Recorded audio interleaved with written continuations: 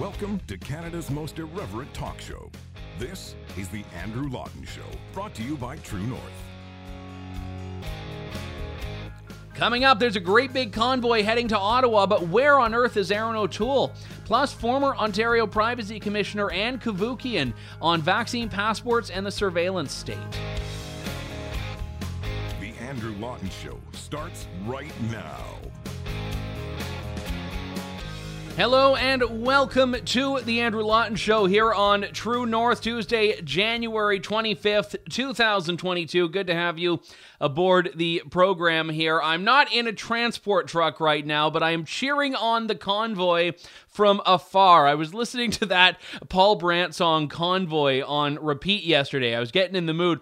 I don't want to play a little bit of it because sometimes YouTube will then just automatically throw the whole episode into some sort of big tech purgatory just because you've used 5 seconds of a song. So I will tell you to look up the song. Paul Brandt is great. I've interviewed him. I have no idea what he thinks of the convoy making its way across the country right now, but I do know that that convoy is growing and growing.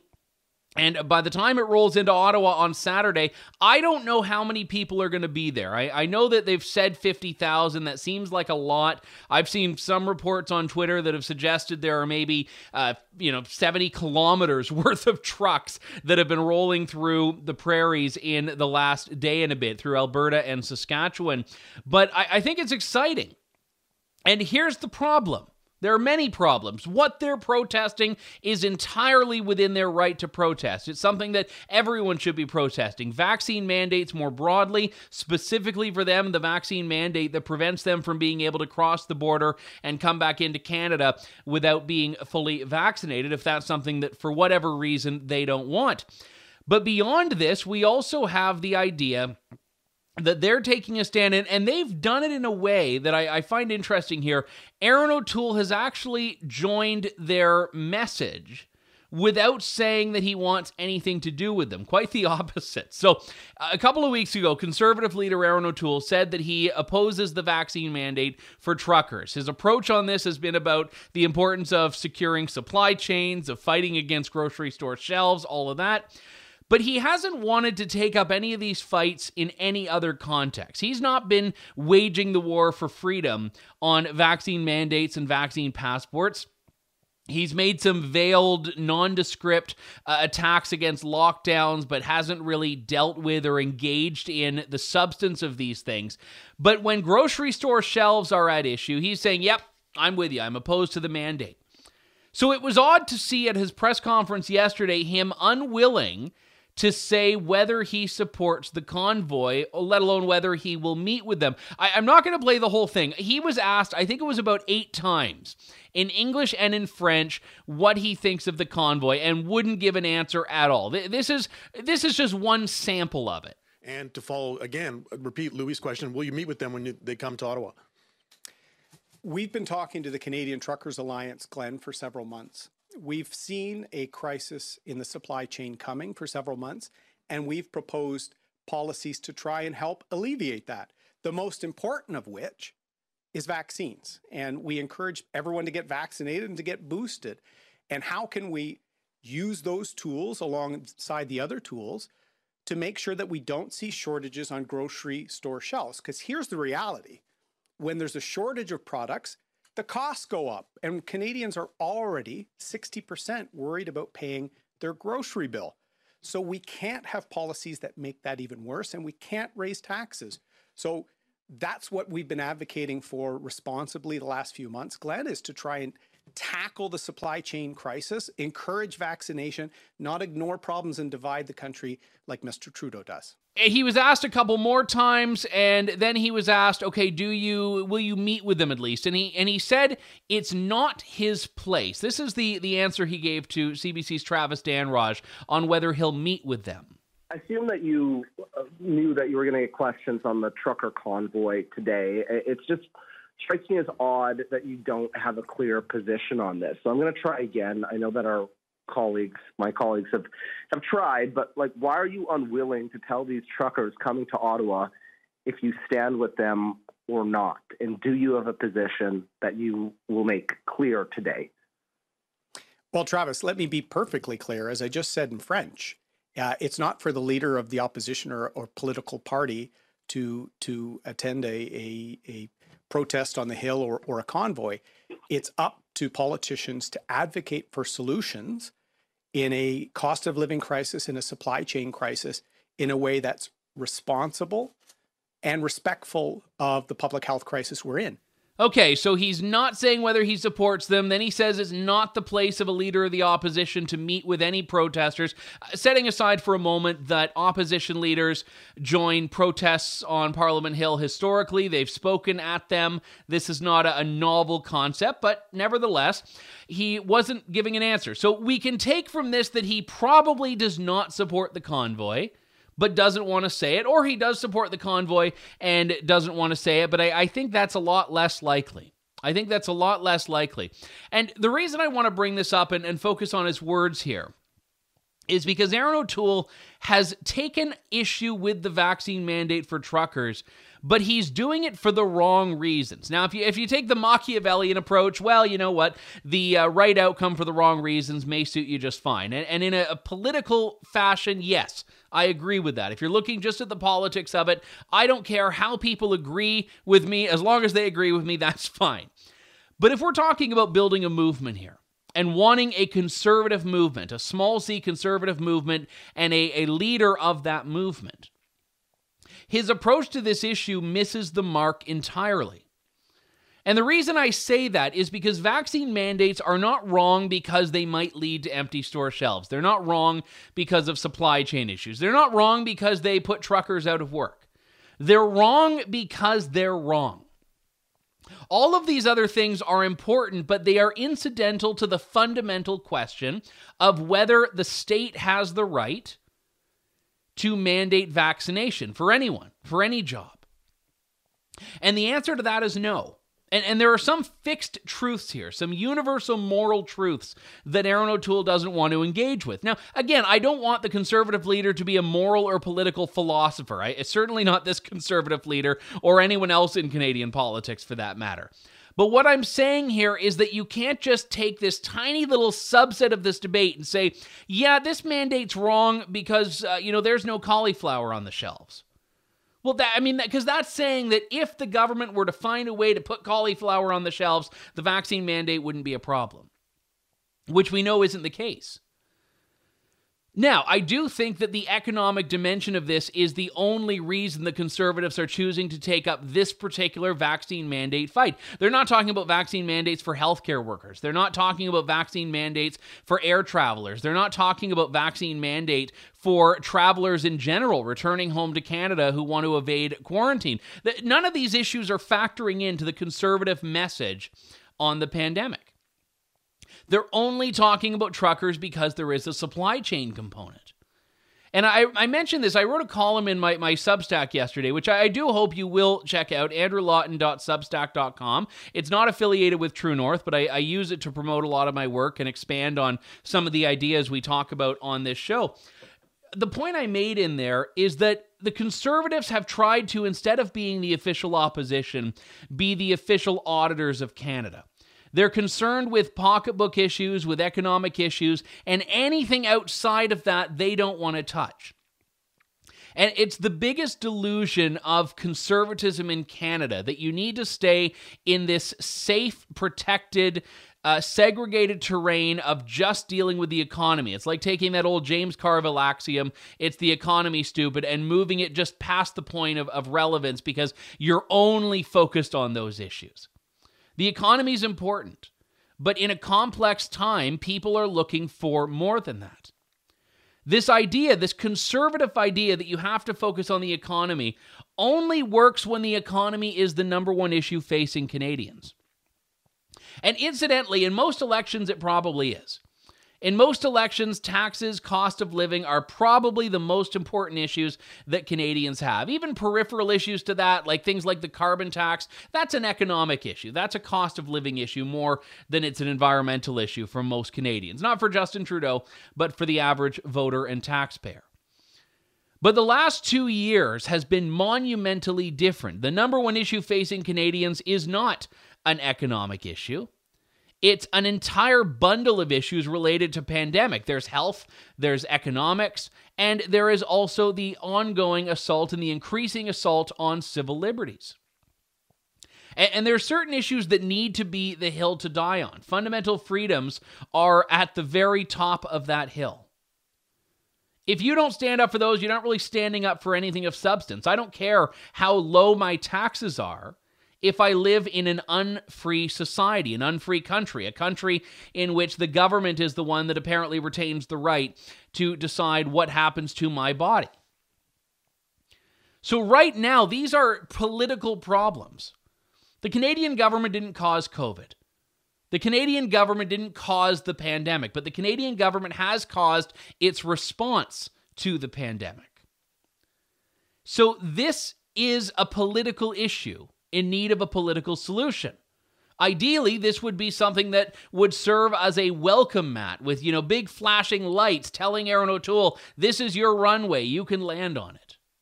But he's not doing that, and he's not been doing that for basically the entirety of his leadership. Because remember, he became the leader of the Conservatives midway through this pandemic in August of 2020. So he's had a year and a half.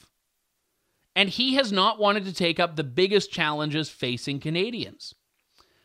So when I see thousands of truckers, and by the way, I don't even want to give a number, but at the time of recording this, it's about $4 million that's been put towards this convoy. Thousands of people. You look at the videos, the images, people lining highway overpasses, lining the sides of the highways, cheering on these truckers as they roll by on their way to Ottawa.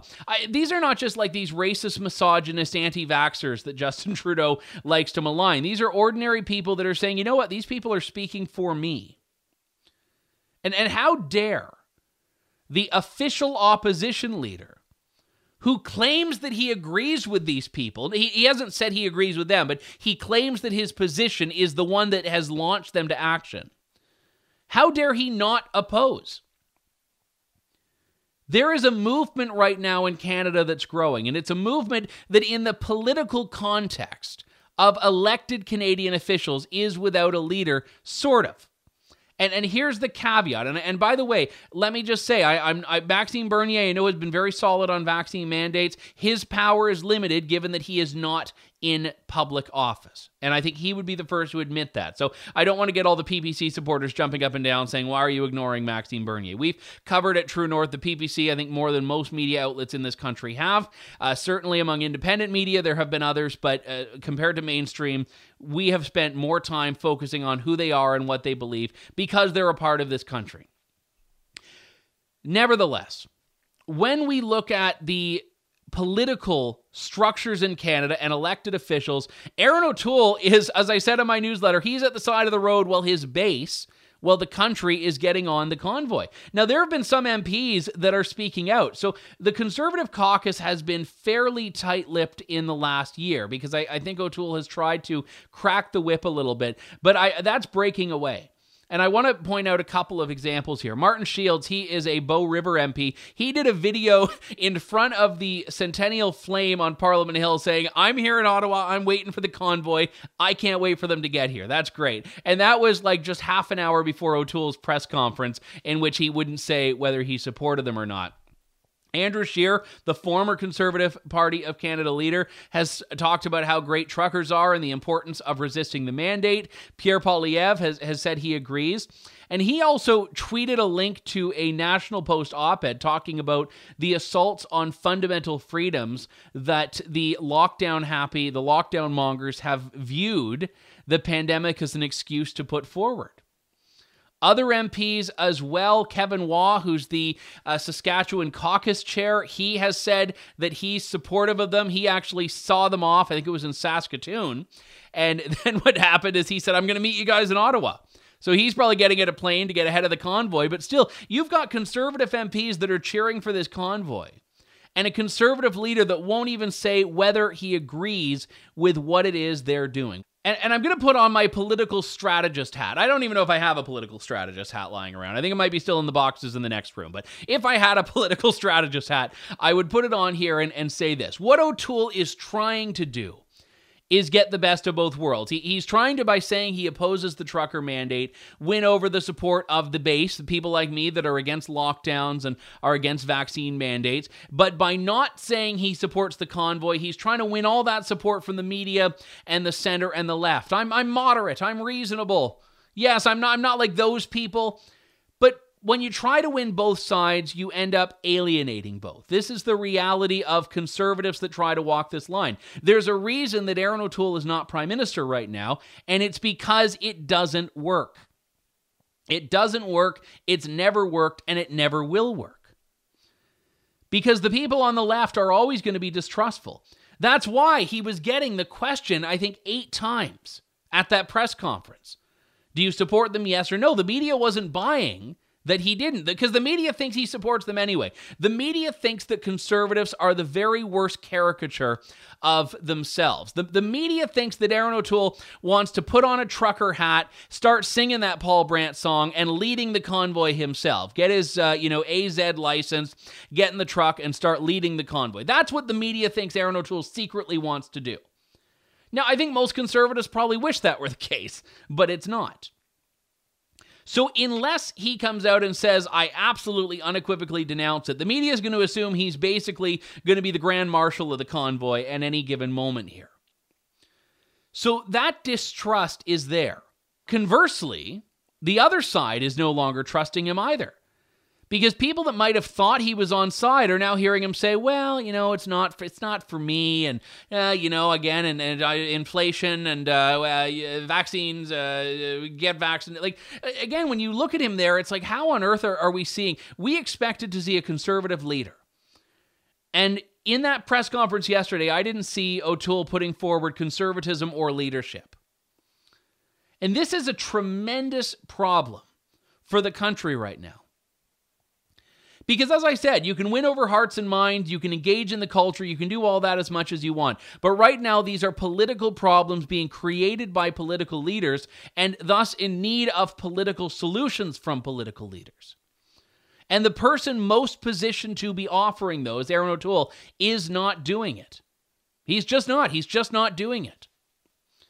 And the trucker convoy, I mean, obviously it's about truckers. And this is the most imminent, pressing example of the vaccine mandate in action. Some of the naysayers on Twitter have tried to say, well, how could they even if Canada changed its rules, the U.S. has now put a trucker mandate in, so it's not like they could do their jobs anyway. And I think that's besides the point. I truly think it is. And there are 2 main reasons for that. Number one is that the U.S. did it after Canada did. And it's entirely possible, like with the border closure, that it was responsive or retaliatory to Canada. Now, the Biden administration has a very different approach to these things than the Trump administration does, obviously. But I do think that there's something to be said that may have been responding, because Canada basically said, we're shutting the door to unvaccinated American truckers. And the U.S. probably just said, all right, screw you.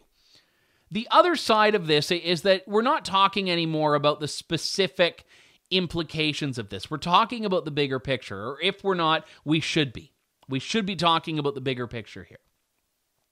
Because what is unfolding right now is going to be, by the time it gets to Ottawa on Saturday, much bigger than just the truckers. There are truckers in this that are fully vaccinated, that aren't affected directly. There are truckers in this that aren't even cross-border truckers, that are just saying they want to live their lives and not have the government able to intervene, not have the government interested in intervening. And this is why, as much as I hate that old Martin Niemöller poem that gets taken out and used so many times in every context. First they came for the trade unionists, then they came for the and all of that. There is something to be said about if you don't see where this is headed, you're going to at some point realize that it's too late to do anything about it. And we're in this situation now in Canada. The vaccine mandate for healthcare workers, the vaccine mandate for air and train travelers, the vaccine mandate for public servants, now the vaccine mandate for truckers. At a certain point, there's going to be so few people left who have not been subjected to a mandate that there really won't be anyone to stand up for them. So if the trucker mandate is the one that galvanizes support here, that brings people who have previously not spoken out about this on board, as I think it's doing, That's great news. But Aaron O'Toole is not leading on this. And it's not just him. I mean, obviously, Justin Trudeau and Jagmeet Singh are exactly in lockstep on this, but that's precisely the problem. We've prioritized in the pandemic having a unified so-called Team Canada approach, which earlier on might have been important, back when we were still clanging and banging pots and pans for healthcare workers. But now that we're firing people for not being vaccinated, I think it's safe to say that the clanging and banging things for essential workers was all a myth. It was all a charade. Maybe we believed it for 5 minutes, but we're past that point. So I don't want the unified Team Canada approach if that unified approach is one that is surrendering civil liberties more and more by the day. I don't want political leaders to be unified on that. I want there to be opposition. I want there to be resistance. And if it's not coming from the political class, it has to come from thousands of truckers that do exactly what they can. One truck driving to Ottawa doesn't do anything. 2 or 3 don't do anything. Thousands of trucks, millions of dollars, people lining the streets, that's making an impact. Does it have the ability to change policy? Maybe, maybe not. But it certainly is being noticed. People around the world are talking about this trucker convoy. It's a very quintessentially Canadian protest, which I think is fantastic. So I want to continue to see this grow. And before you fall down the road, because I've already seen it on Twitter, people that point out individual comments made by, this person said this thing that's controversial. None of that matters. And it's done by people that want to dismantle something that they can't really do on philosophical or ideological grounds. No one can say that the vaccine mandate is morally right. So all they can do is say, this guy once tweeted something and he's in the convoy, so there we go. I'm not interested, because the whole point is that it's greater than the sum of its parts. It's bigger than any one person in it. This is a movement. That movement is rolling, and Aaron O'Toole can get in the convoy or stay on the side of the road. He can take the bus. I don't care. But this is where the country is. This is where the conservative base is. And you know what? People should get on board. We've got to take a break. When we come back, more of The Andrew Lawton Show here on True North. You're tuned in to The Andrew Lawton Show. We are back. This is The Andrew Lawton Show here on True North. Obviously, this show has, I don't want to say devolved, because as I mentioned earlier, these are important issues, and I think if political leaders aren't taking them up, certainly we need to in the public sphere and in media, independent media, all of that. But I do want to talk about vaccine mandates and vaccine passports from a different perspective here. We touched last week on what's happening in Europe and this migration towards what a lot of people fear is becoming a surveillance state. It's not just about the segregation of society based on vaccination status, but the implications of having to show that, of having to log that. And this is a discussion that we haven't really had as a country in Canada. Privacy rights in general, I'd say, are not things that seem top of mind on the political agenda.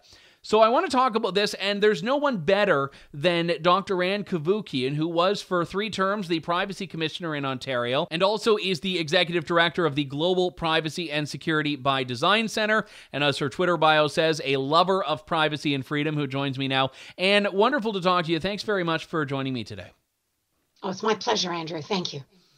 You wrote a tremendous piece on your Substack back in October that I wanted to start off on here, because you challenged a presumption I've always had about a lot of the things that I've argued for. And I've always viewed freedom as being really that fundamental base unit that you need to live the good life, as they say in political theory.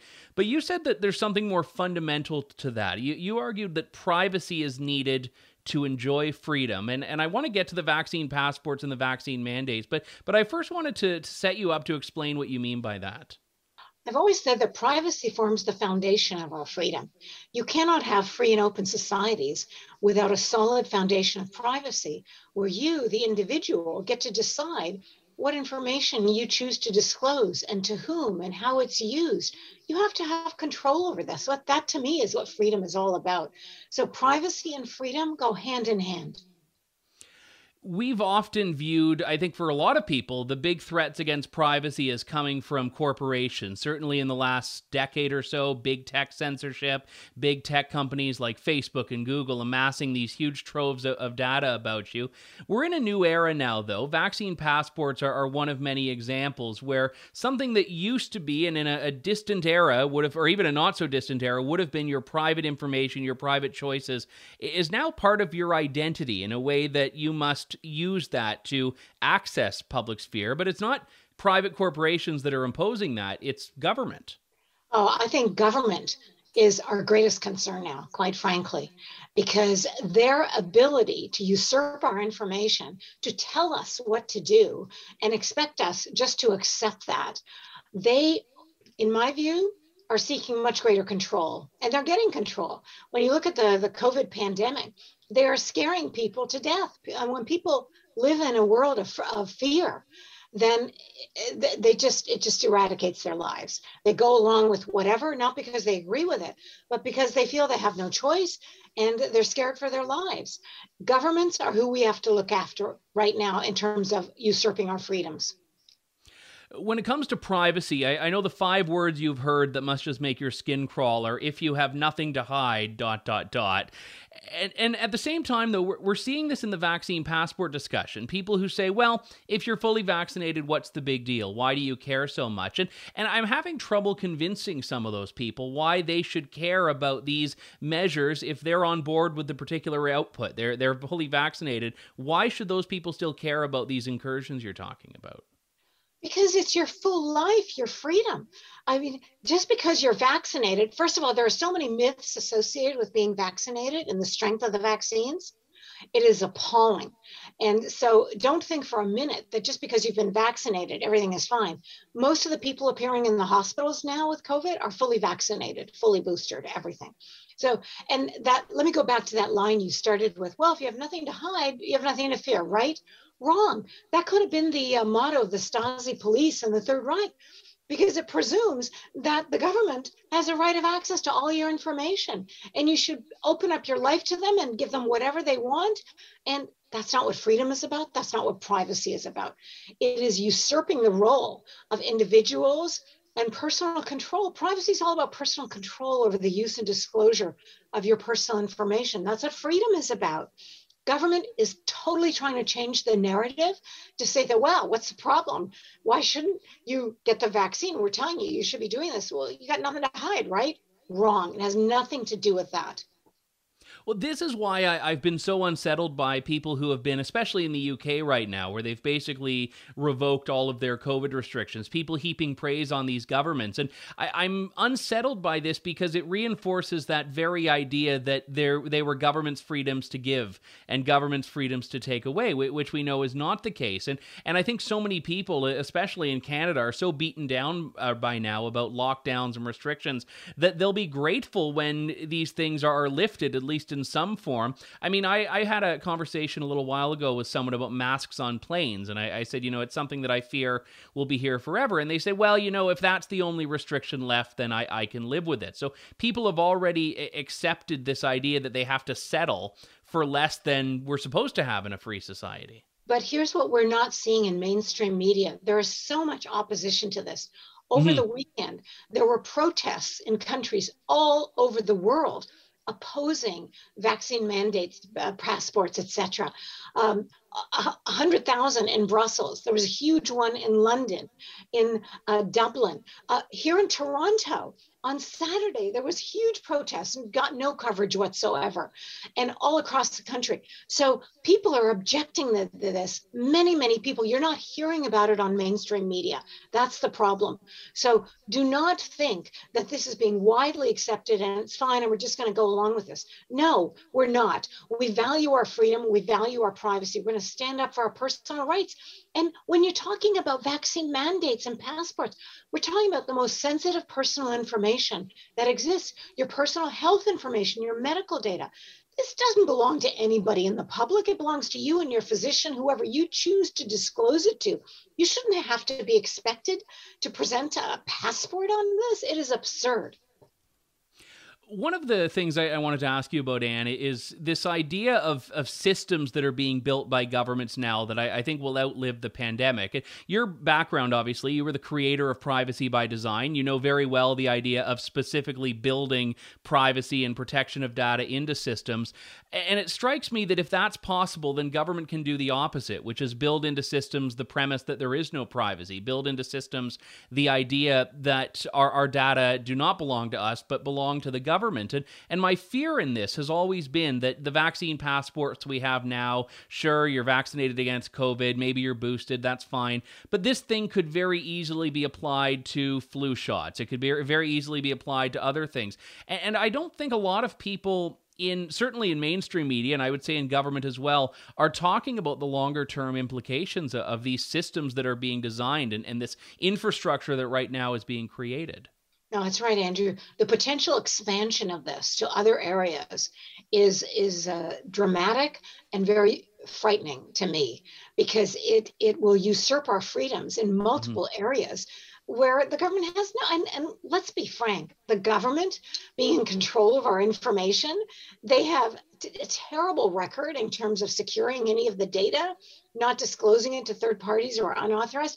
It's appalling. The thought of it just makes me quiver. So no, the government does not have a right of greater access. And what we need to do, and our federal privacy commissioner has been trying to get the government to upgrade our privacy laws, which were introduced in the early 2000s. Have they done anything? No. This is what is appalling. To rely on the government to have to take care of our privacy and our freedom is not going to happen. We have to stand up. We have to speak out. And so many people are doing this. You're just not hearing it on mainstream media. That's what concerns me so much. I want people to know there's so much opposition to this all around the world, globally. Don't give up. Now, when you say early 2000s, just to give a brief summary of the things that have come about since then, digital apps, smartphones, social media platforms, QR codes, all of these are kind of ubiquitous now, and you're saying are not covered by the privacy laws we had, or at least we're not informing the development of those laws. They weren't top of mind. They weren't on our minds at all because they didn't exist back then. We desperately need to strengthen our laws. For the first time, we no longer have essential equivalence with the new law that came into effect in Europe in 2018, the General Data Protection Regulation, the GDPR. Our law is no longer sufficient. So we can no longer exchange and trade and engage in business with the EU without fear of reprisal. And they've said, you've got to upgrade your law. And, Federal Privacy Commissioner Daniel Tallien has been asking the government to do this since 2016, 2017. They've done nothing. It is appalling that we have not moved this forward as we need to.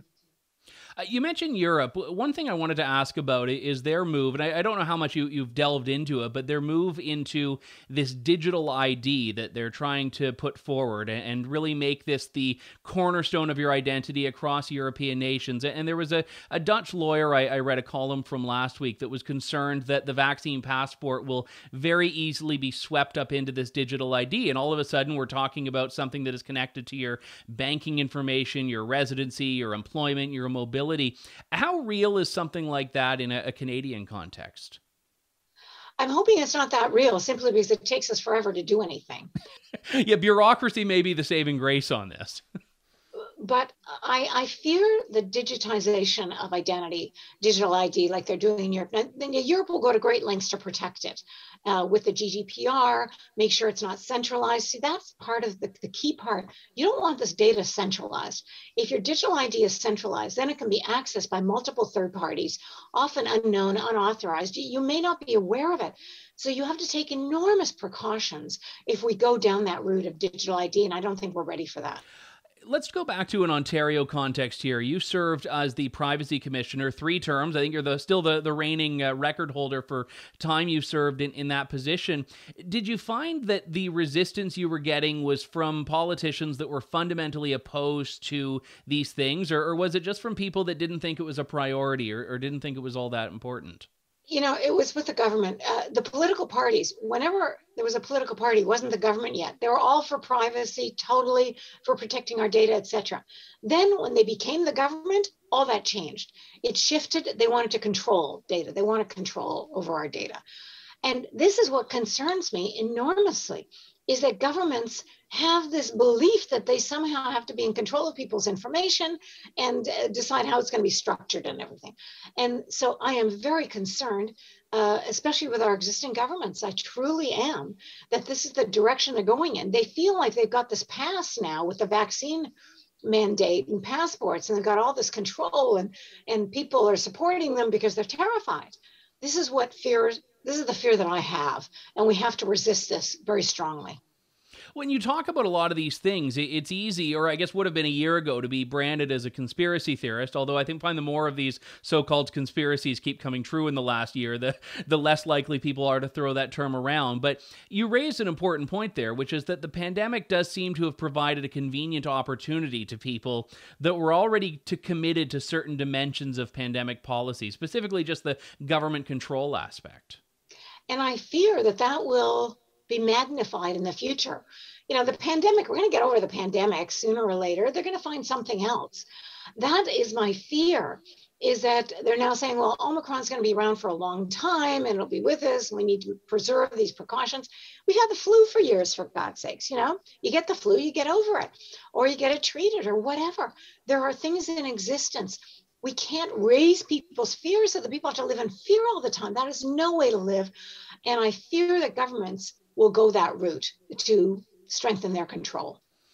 You mentioned earlier, Anne, that the public is very much growing in its resistance to this, and that story is not being told in the mainstream media. And I would certainly agree with that, but I also at the same time remain a bit pessimistic, because I have found there are a lot of people that will use that line we were talking about earlier of if you have nothing to hide. A lot of people that, generally speaking, have not just welcomed, but in some cases invited some of these restrictions. Do you find yourself optimistic or pessimistic generally about where society is and where the culture is on these issues?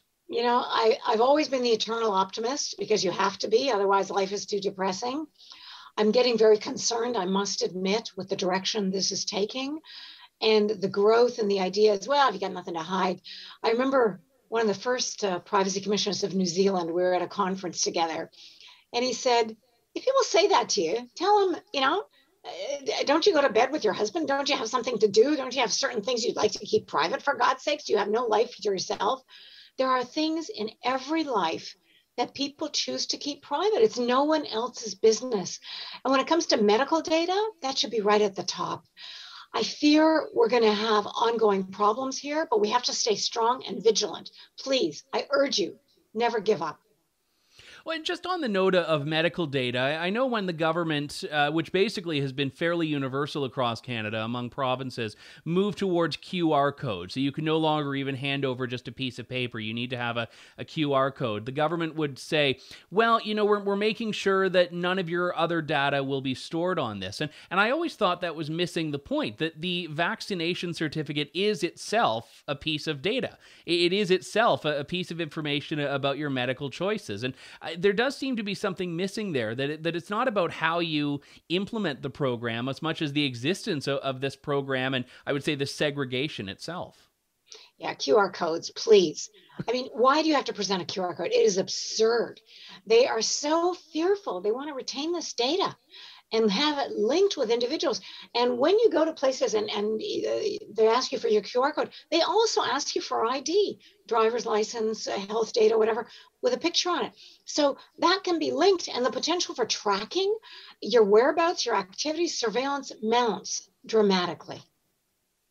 So where do you think, if I can try to tap into that optimism you mentioned, where do you think the biggest point is here that we can start breaking down on this? Because governments have generally been fairly unrepentant, and while there have been some slight disagreements in how provinces have handled this, Liberal, Conservative, NDP, they've all basically gone the same direction. Every province and territory has a vaccine passport. Not everyone has gone the way Quebec has yet by talking about mandating or fining, but generally speaking, we're seeing a pretty unified approach on a lot of these measures. Where do you think the best way to break that apart is? I think slowly the lifting of vaccine passports will begin, and it will take some time. I want to be clear.